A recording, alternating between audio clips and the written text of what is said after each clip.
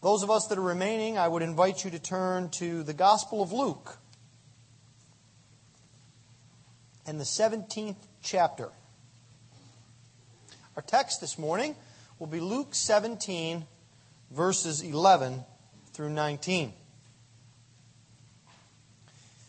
Hear now the very word of God that is sufficient, inerrant, and authoritative. Luke chapter 17. On the way to Jerusalem, he was passing along between Samaria and Galilee.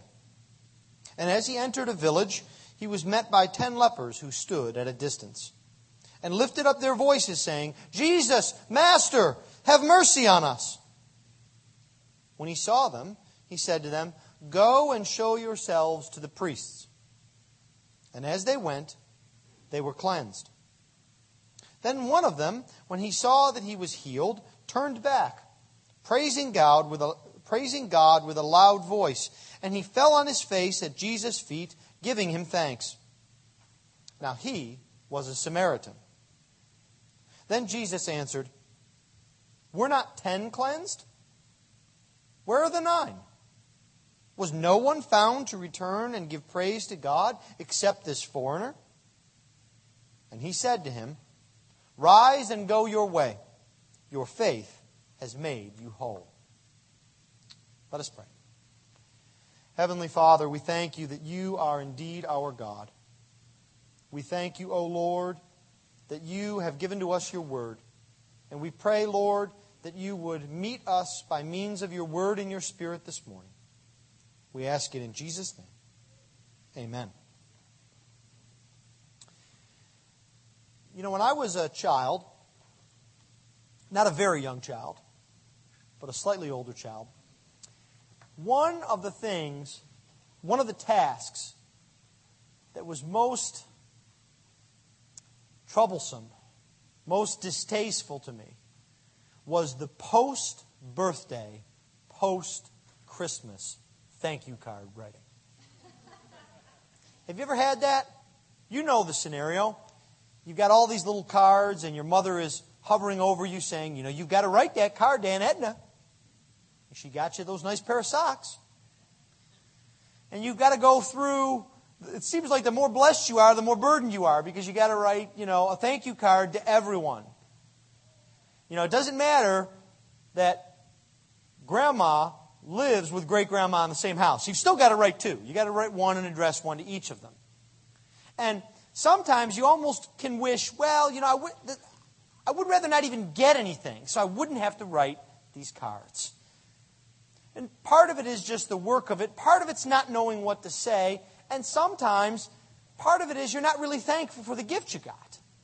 And so you're trying to put that out. Maybe you've had that experience. Maybe you've had that experience with trying to get your children to write thank you cards. It's something that I think all of us are familiar with. And I think if we just take that to a spiritual level, it will help us to understand another one of these sins that entangles us. One of these sins that's so easy to excuse, so easy to say it's not that important, and yet really affects our walk with the Lord. We're going to talk this morning about thanklessness, about being thankful instead of being ungrateful. There's a lot of words for it. Thankless, ingratitude, ungrateful. It's something that we can see everywhere in the church, in our families, in our own hearts, if we're honest with ourselves. And so what I would like us to do this morning is looking at this text that we have before us in Luke 17, kind of the classic text for being unthankful. I'd like us to look first at the duty to be thankful. And I use that word particularly. The duty to be thankful. And then we're going to look at the danger of not being thankful. So there is a duty to be thankful. We are required to be thankful. But there is also a danger to not being thankful. But then finally, I would like us to look at and understand that it is not sufficient to have a duty to be thankful. We must have a desire to be thankful, where duty becomes desire. So let us now then come together and look at this subject and Luke 17. First, our duty to be thankful. Why should we be thankful? Have you ever thought about that? Why should we always have to be thankful for all of these things that we get? Why should we have to be thankful to God? Why do we owe Him this? Is this just something that's particular to those who've been delivered from a great difficulty, perhaps cancer or some large illness or a burning building or a hurricane? Or is it something that's required of all of us? The first thing that I'd like us to see here in the duty is that this duty is rooted in creation. It is rooted in creation. You see, we are to be thankful because God is our Creator. There is a distinction between the maker and the made, the Creator and the creature. He is the reason that we exist. He has created us.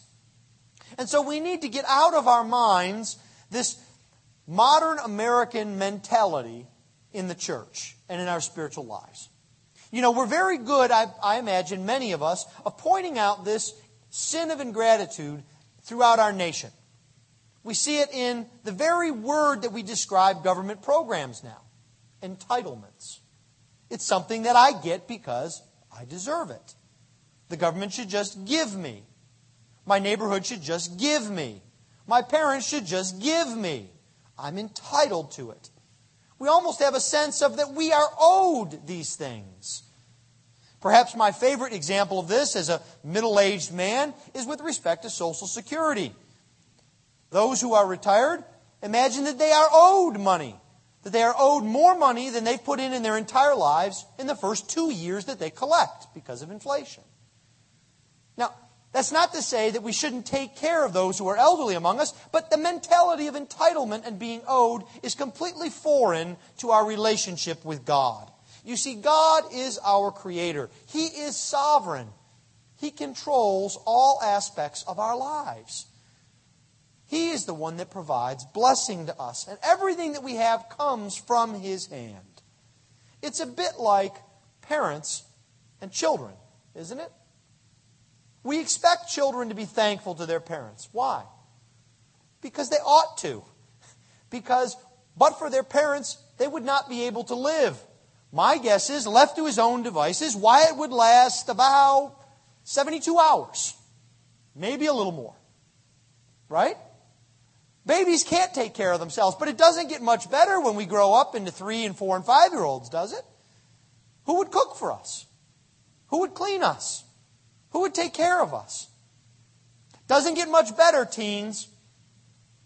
You who are shuttled all over the known universe by parents / taxi cab drivers. And I'm imagining that more than a few college students receive at least some support from their parents.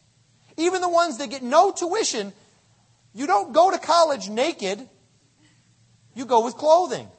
You go with food. You go with preparation.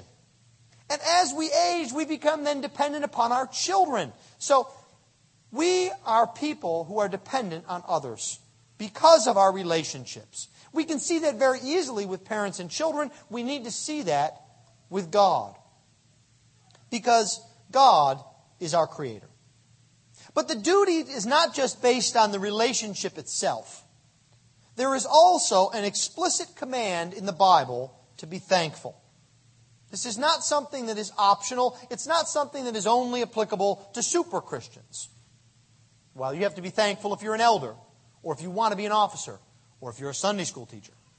No. We need to be thankful because God commands it. Paul writes in Ephesians chapter 5 and verse 20 that as a part of everyday life, we are to give thanks always and for everything to God the Father in the name of our Lord Jesus Christ. If you have opportunity later and you flip in your Bibles to Ephesians 5, you will see that what Paul is describing is the ordinary life of a Christian. The relationship of husband to wife, wife to husband, masters to servants, servants to masters, children to parents.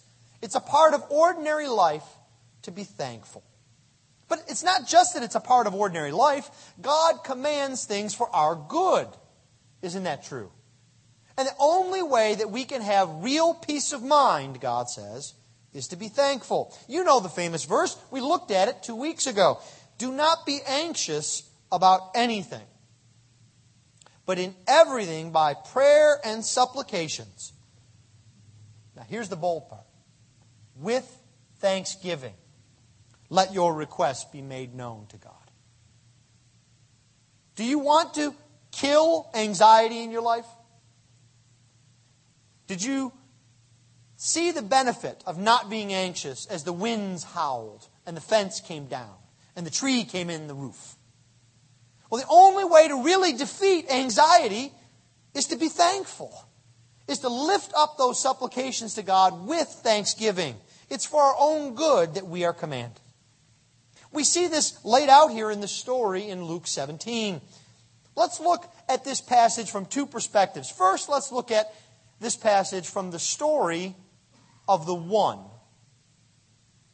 man. Jesus is on the way to Jerusalem. He's going in this area between Samaria and Galilee. It's kind of a no man's land. It's the area where you're in Galilee and everything is good, or you're in Samaria and everything is bad. Nobody likes the Samaritans. They don't worship God right. They don't obey the right laws. They don't have the right Bible. By the way, their roots are in pagan invaders coming in and setting them up. And so Jesus walks here and he sees a group of 10 men. 10 men who are brought in common by one thing: a disease. We don't know anything else about them except their nationality. We don't know whether they were rich or poor, married or single, with children or barren. But we do know that they're all together, and one of them asks Jesus for help. One I want to focus on now. He seeks Jesus for help, lifting up his voice, saying, "Jesus, Master, have mercy on me." You see, he knows where to go for help. This one lifts up his voice in the midst of his difficulties, his trials, and his affliction. It's very difficult to think about how bad it would be to be a leper. Having a hurricane come through your town is one thing. Having the financial markets collapse is another thing. But it's something particularly difficult to have a disease where you are not permitted to have contact with anyone. As a matter of fact, as you walk down the street, you are commanded by the law to yell at the top of your lungs, "Unclean, unclean," so that people run away from you. So you're not even supposed to have accidental contact. And he knows that his only hope here is in the Lord Jesus. And so he goes to Jesus and asks for mercy. And Jesus offers a short command. It actually is quite odd. He says, "Go and show yourselves to the priests." Now, you'd have to think, what was this leper thinking? Jesus doesn't say, "Come here and I'll heal you." He doesn't touch him as he touched the other lepers. He doesn't pick up some clay off the ground. There's no sign whatsoever that he would be healed. Only one thing, the promise of God.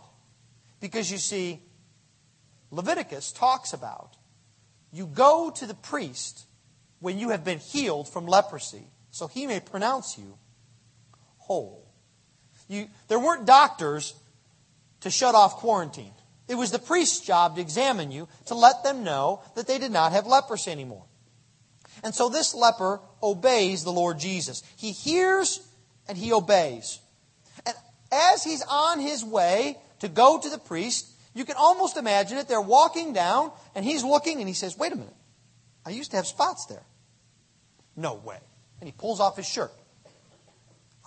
"I used to have leprosy all over there. Look, check my back. Do I have leprosy on my back?" "No." "My face?" "No."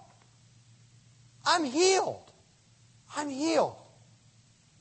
And the very first thing that comes into his mind is to turn around and thank the Lord Jesus.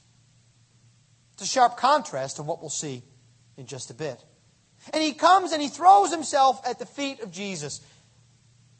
And I want you to think about this in terms of the duty of gratitude.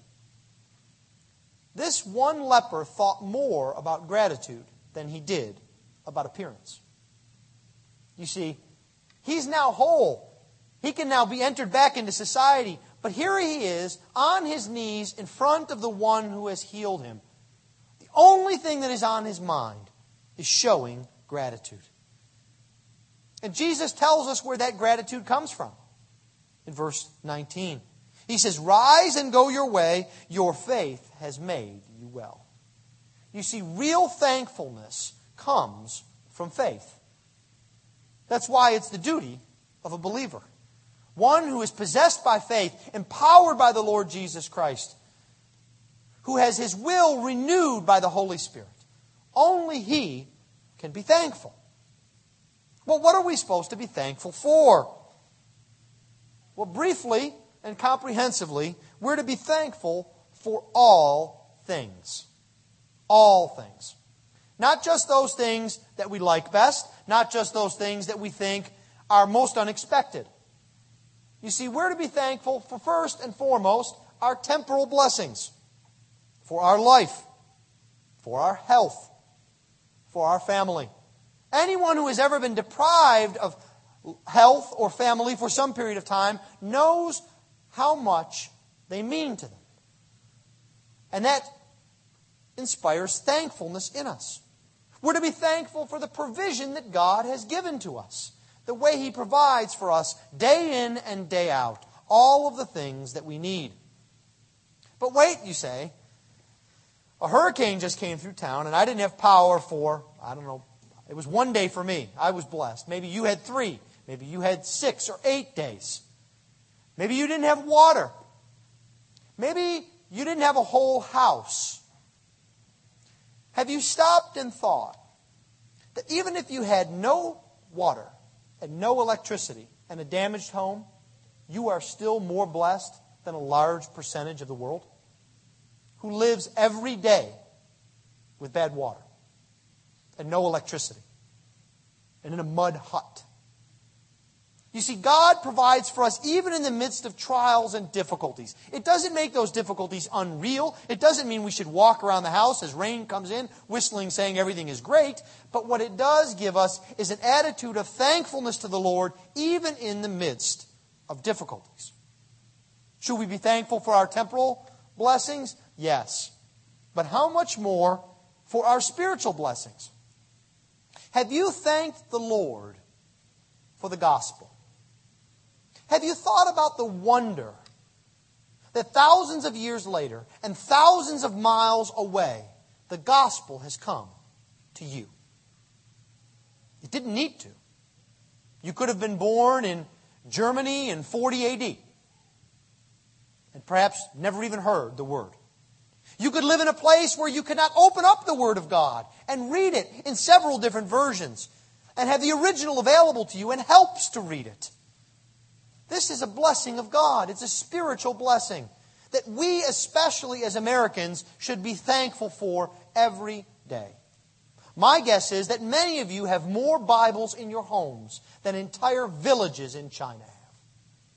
This is a blessing that we should be thankful for. But we should also be thankful for the fellowship of fellow believers. You know, oftentimes as we think of church, the first thing that comes to our mind are all the things that are wrong with it. The worship isn't quite like I would like it to be. My Bible study group isn't studying the thing I would quite like them to. I wish we had this emphasis in ministry. I wish we could do that. I wish I wouldn't have this conflict with this person. When in reality, we need to remember that the fellowship of believers is a singular blessing from God. He did not need to band us together as His people, calling us together to support one another, to love one another, to encourage one another. This is a blessing. Many of you, most of you, perhaps I dare say all of you, have felt this at one time or another. When you've been down and someone has come to you and said, "Can I pray for you?" Or perhaps even better yet, "I prayed for you this last week. How are you doing?" When you've had a material need and God's people have provided.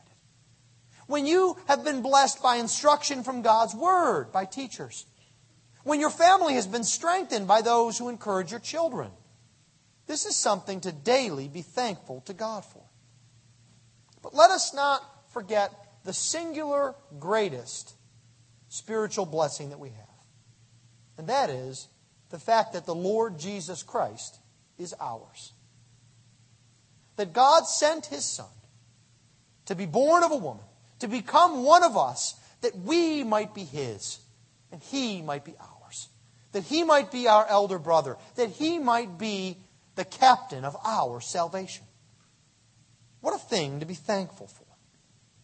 So we're to be thankful for all things. When should we be thankful? Well, that doesn't get any easier either. We need to be thankful in all circumstances. We need to be thankful first in prosperity. Now, this might seem obvious, but you see, in prosperity, thankfulness follows contentment. What does that mean? That means that if we are not in our prosperity, and again I remind you as I have before, that you are wealthier than the wealthiest of people that have lived throughout the history of the world. If we are not thankful for what we have, then that means we're not content with what we have. There's that sin of covetousness coming up again. Dare I say that sin of anxiety again, that we don't know that we have enough, that we can take care of ourselves. You see, thankfulness follows from contentment. And if we're thankful in our prosperity, it encourages us that we are content. You know, there is an entirely new season of life that was unknown up until the last about 50 to 80 years. It's a season of life called retirement. Before then, retirement had a different name. It was called death. When Social Security was first enacted, the first year that you collect was 3 or 4 years past the average life expectancy. People did not retire and move to Florida and play shuffleboard for 25 years. They just didn't do it. They worked. They ministered. They helped. In the same way, we should not have an expectation that we can just sit around and do nothing and we are owed everything. Does this mean you can never retire from your job? No. But what it means is you can never retire from your relationship with God, and you can never retire from ministering to others. It's just a new season of life. We can't have these kinds of expectations. We're to be thankful not just in prosperity, but in adversity as well. Paul says in 1 Thessalonians 5, verse 18, "Give thanks in all circumstances, for this is the will of God in Christ Jesus." I need to remind you that this thankful man who is healed of being a leper is still a Samaritan. It would have been far easier for this man to see that he was healed and say, well, but I'm still a Samaritan. A lot of good that does me to be healed from leprosy. I still can't go into Jerusalem. I still can't go into the temple. I still can't be a part of that synagogue. He had difficult circumstances. He still probably had loss and pain from the leprosy. For all we know, he'd lost his family forever. He might still have scars from that. But yet, he was thankful in all these circumstances. Perhaps the most difficult place to be thankful is not prosperity and not adversity. The most difficult place to be thankful is in the midst of temptation. Isn't that true? You see, that's when we feel loneliest, isn't it? That's when we're most apt to forget God and His benefits. When we think we're all alone and we are helpless against sin. That's when we need to remember thankfulness most. Why? How does being thankful help me with temptation? Well, husbands, the next time you are traveling out of town, the surest defense against those channels on the TV is to be thankful for your wife. There is no way that you can give in to that temptation if you have a true level of thankfulness to God for what He has given to you in your wife and family. Children, The surest way to defeat the temptation of grumbling, complaining, whining is to be thankful for the daily care your parents give to you. To be thankful that there's food in front of you, even if it's not your favorite vegetable. To be thankful that you have something, even if it's not your favorite color.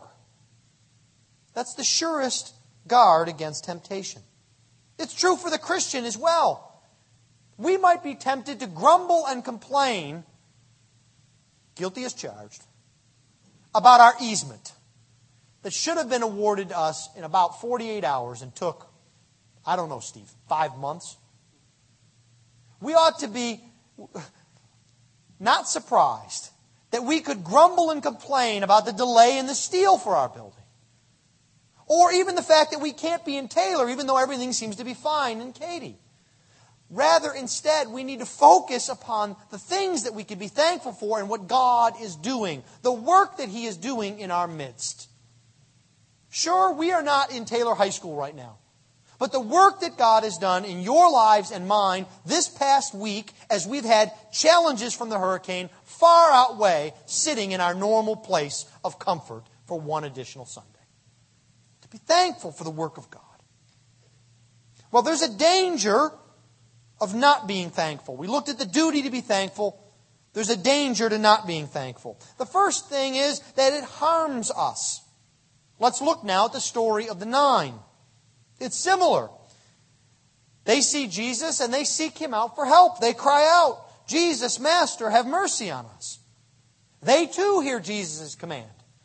They too begin to obey. They too walk down the road. They too perhaps look at their hands, look at their arms, look at their backs and say, "We're healed. Isn't this great? What are you going to do now, Josiah?" "I'm going to go home and I'm going to drink the new wine." "What are you going to do, Zechariah?" "I'm going to go home and start my business. I'm going to do this. I'm going to do that." Well, let's get on with it. What do they forget? No thought at all is given to thanking the one who had healed them. They're only thinking of themselves. And here is the point that I hope pricks. These 9 are God's people. Not the Samaritan. These 9 are of the people of God. These 9 are pew sitters in the church. And thanklessness comes over them like a wave. And they push on to their own desires and needs. And you see, the danger here is that it harms us because we begin to ignore our need. These lepers knew their need until they were cured. Then they forgot about it. Then they thought they were in charge and they could do whatever they wanted. And what happens is bitterness will then grow in us. You see, if we're not thankful for what we have received, anytime we come across a need again, we begin to become bitter. Why did God give us this cross? Why did God put this in front of us? Why don't we have? Why? Instead of focusing upon what God has done. There's another thing that thanklessness is dangerous. We begin to make ourselves self-sufficient. In the book of Deuteronomy, God warns the people of Israel in chapter 8. He says, "You're going to go into this land and you're going to forget that I've redeemed you. You're going to forget that I've given you food. You're going to forget that I've done all these things. And you're going to turn around and say, 'Isn't it great what we've done?' And you're going to be thankless." This is the legacy of Israel. It perhaps is behind all of those rebellions along the path of the Exodus. They had keep forgetting what God had done for them. We make ourselves out to be self-sufficient, like we can do everything. But it doesn't just harm us. It's not just that our lives are a bit more miserable. Thanklessness also harms our witness. It harms our witness. Have you noticed here what Jesus is concerned about in this passage? It's very interesting. Because my guess is it's not what you or I would be concerned about. Jesus heals them. 1 comes back, 9 don't. And what might we say? Well, not any one of those other 9 came back to thank me? But have you noticed that's not what Jesus says? What He says is, no one is found to return and what? Give praise to God. Do you see what Jesus is focused on? You see, this is not a picture of our Lord as a nagging mother who walks behind her child and says, you didn't say thank you. You should really thank me for this. No, Jesus is not concerned about Himself. He's concerned about the glory of God. Because you see, thankfulness glorifies God. And it shows Him as powerful before everyone else. Thanklessness, being ungrateful, ingratitude, is a sign of being an unbeliever. You remember we said before that covetousness is idolatry. And it defines an unbeliever. And anxiety is something that unbelievers are in the grips of and cannot get free of. So too, thanklessness. Paul writes this in 2 Timothy, writing about the last days. But understand this, that in the last days there will come times of difficulty. For people will be lovers of self, lovers of money, proud, arrogant, abusive, disobedient to their parents, unholy. And all God's people said, amen, repent of that. Right? Until you realize I've left one word out if you're reading along. Right along with unholy, right along with lovers of money, right along with abusive is ungrateful. It's a sign of the wickedness of the times. Don't you see that everywhere? Everywhere we go, we see unthankfulness, ingratitude. And you see, once again, we see that we are not permitted to pick and choose amongst the good sins and the bad sins. We can be ungrateful just so long as we're not disobedient. We can be ungrateful just so long as we're not abusive. No, Paul puts these all together. As a matter of fact, when Paul writes describing the unregenerate mind, the mind that is in rebellion against God, in Romans chapter 1, he says, for although they knew God, they did not honor Him or give thanks to Him. But they became futile in their thinking, and their foolish hearts were darkened. You see, Paul actually puts giving thanks to God on a par with giving honor to God. Not being thankful is damage to our witness. And we see that here with the 9. Because it's awfully sad that they were God's people. Imagine an observer seeing the whole event play out. Seeing the 1 come back and the 9 never come back. And then the next day going into synagogue. And seeing the 9 sitting there proudly, opening up their hymn books, singing as loud as they can. Where were you?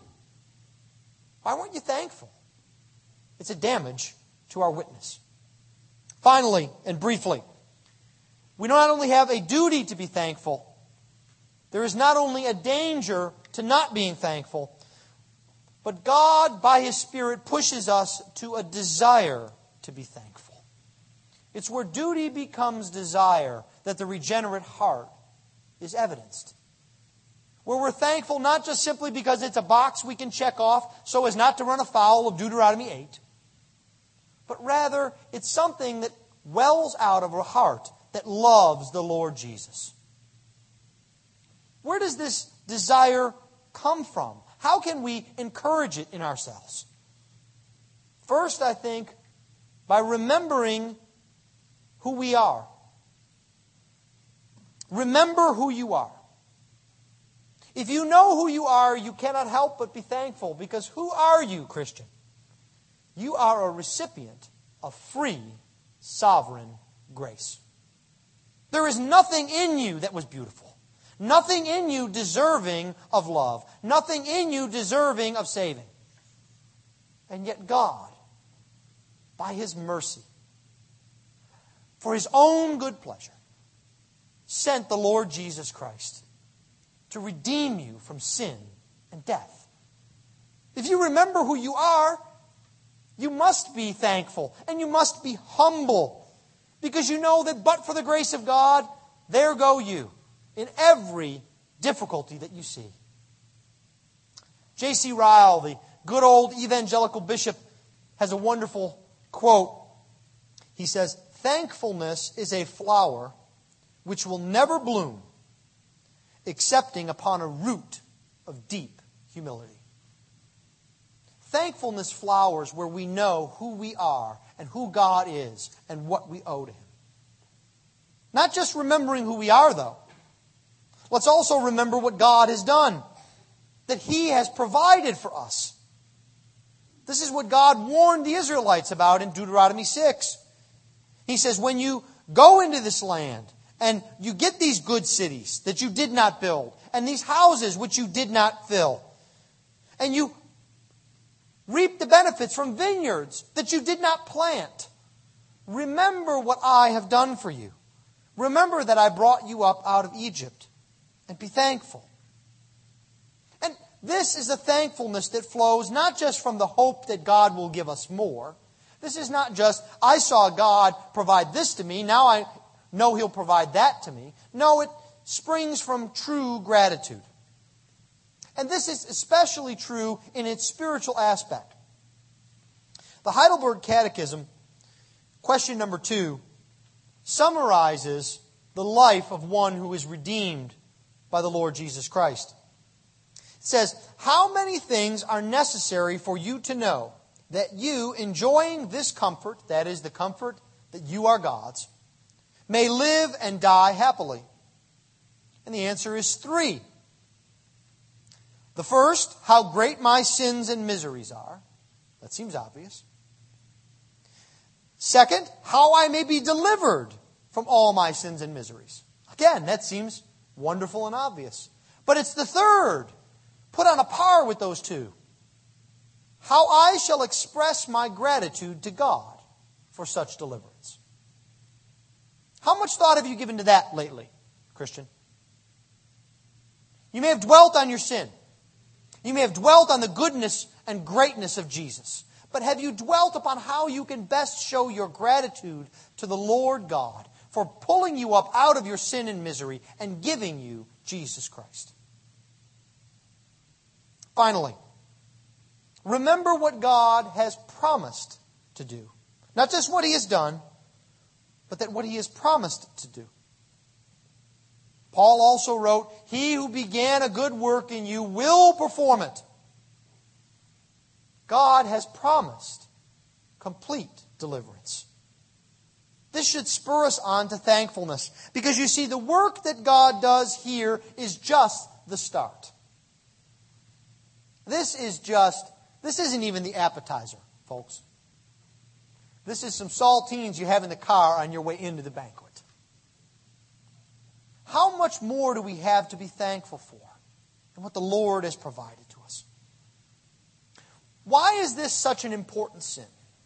In conclusion, it's because ingratitude is infectious.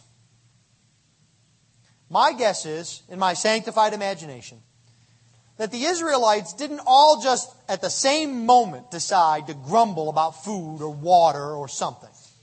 It started somewhere. And it spread like wildfire. Those of you that have more than one child know how that works in a family. And pretty soon, a little bit of ingratitude gives you a whole rebellion around the kitchen table. But the promise of God is that just as ingratitude is infectious, so is gratitude. Do you want to see others around you treat themselves and you better? Do you want to see spiritual growth in others? Then show thankfulness in their presence. Thank the Lord for what He has given, especially when it's something that you could easily take credit for yourself. Give God the glory. One of the most powerful tools we have for witnessing is gratitude. That is why we must this day kill this sin of ingratitude by the power of God's Spirit and the Lord Jesus Christ. Let us pray. Heavenly Father, Lord, we pray you would make us a grateful people. We thank you, Lord, for all of the things you give to us, the way you provide for us day in and day out. Lord, we ask that you would show us more of your goodness to us and well up in our lives gratitude. We ask this in Jesus' name. Amen. Now hear the Lord's blessing. May the grace of the Lord Jesus Christ empower you to give all thanksgiving to the one who loves you, the love of God, and the fellowship of the Holy Spirit, now and forever. Amen.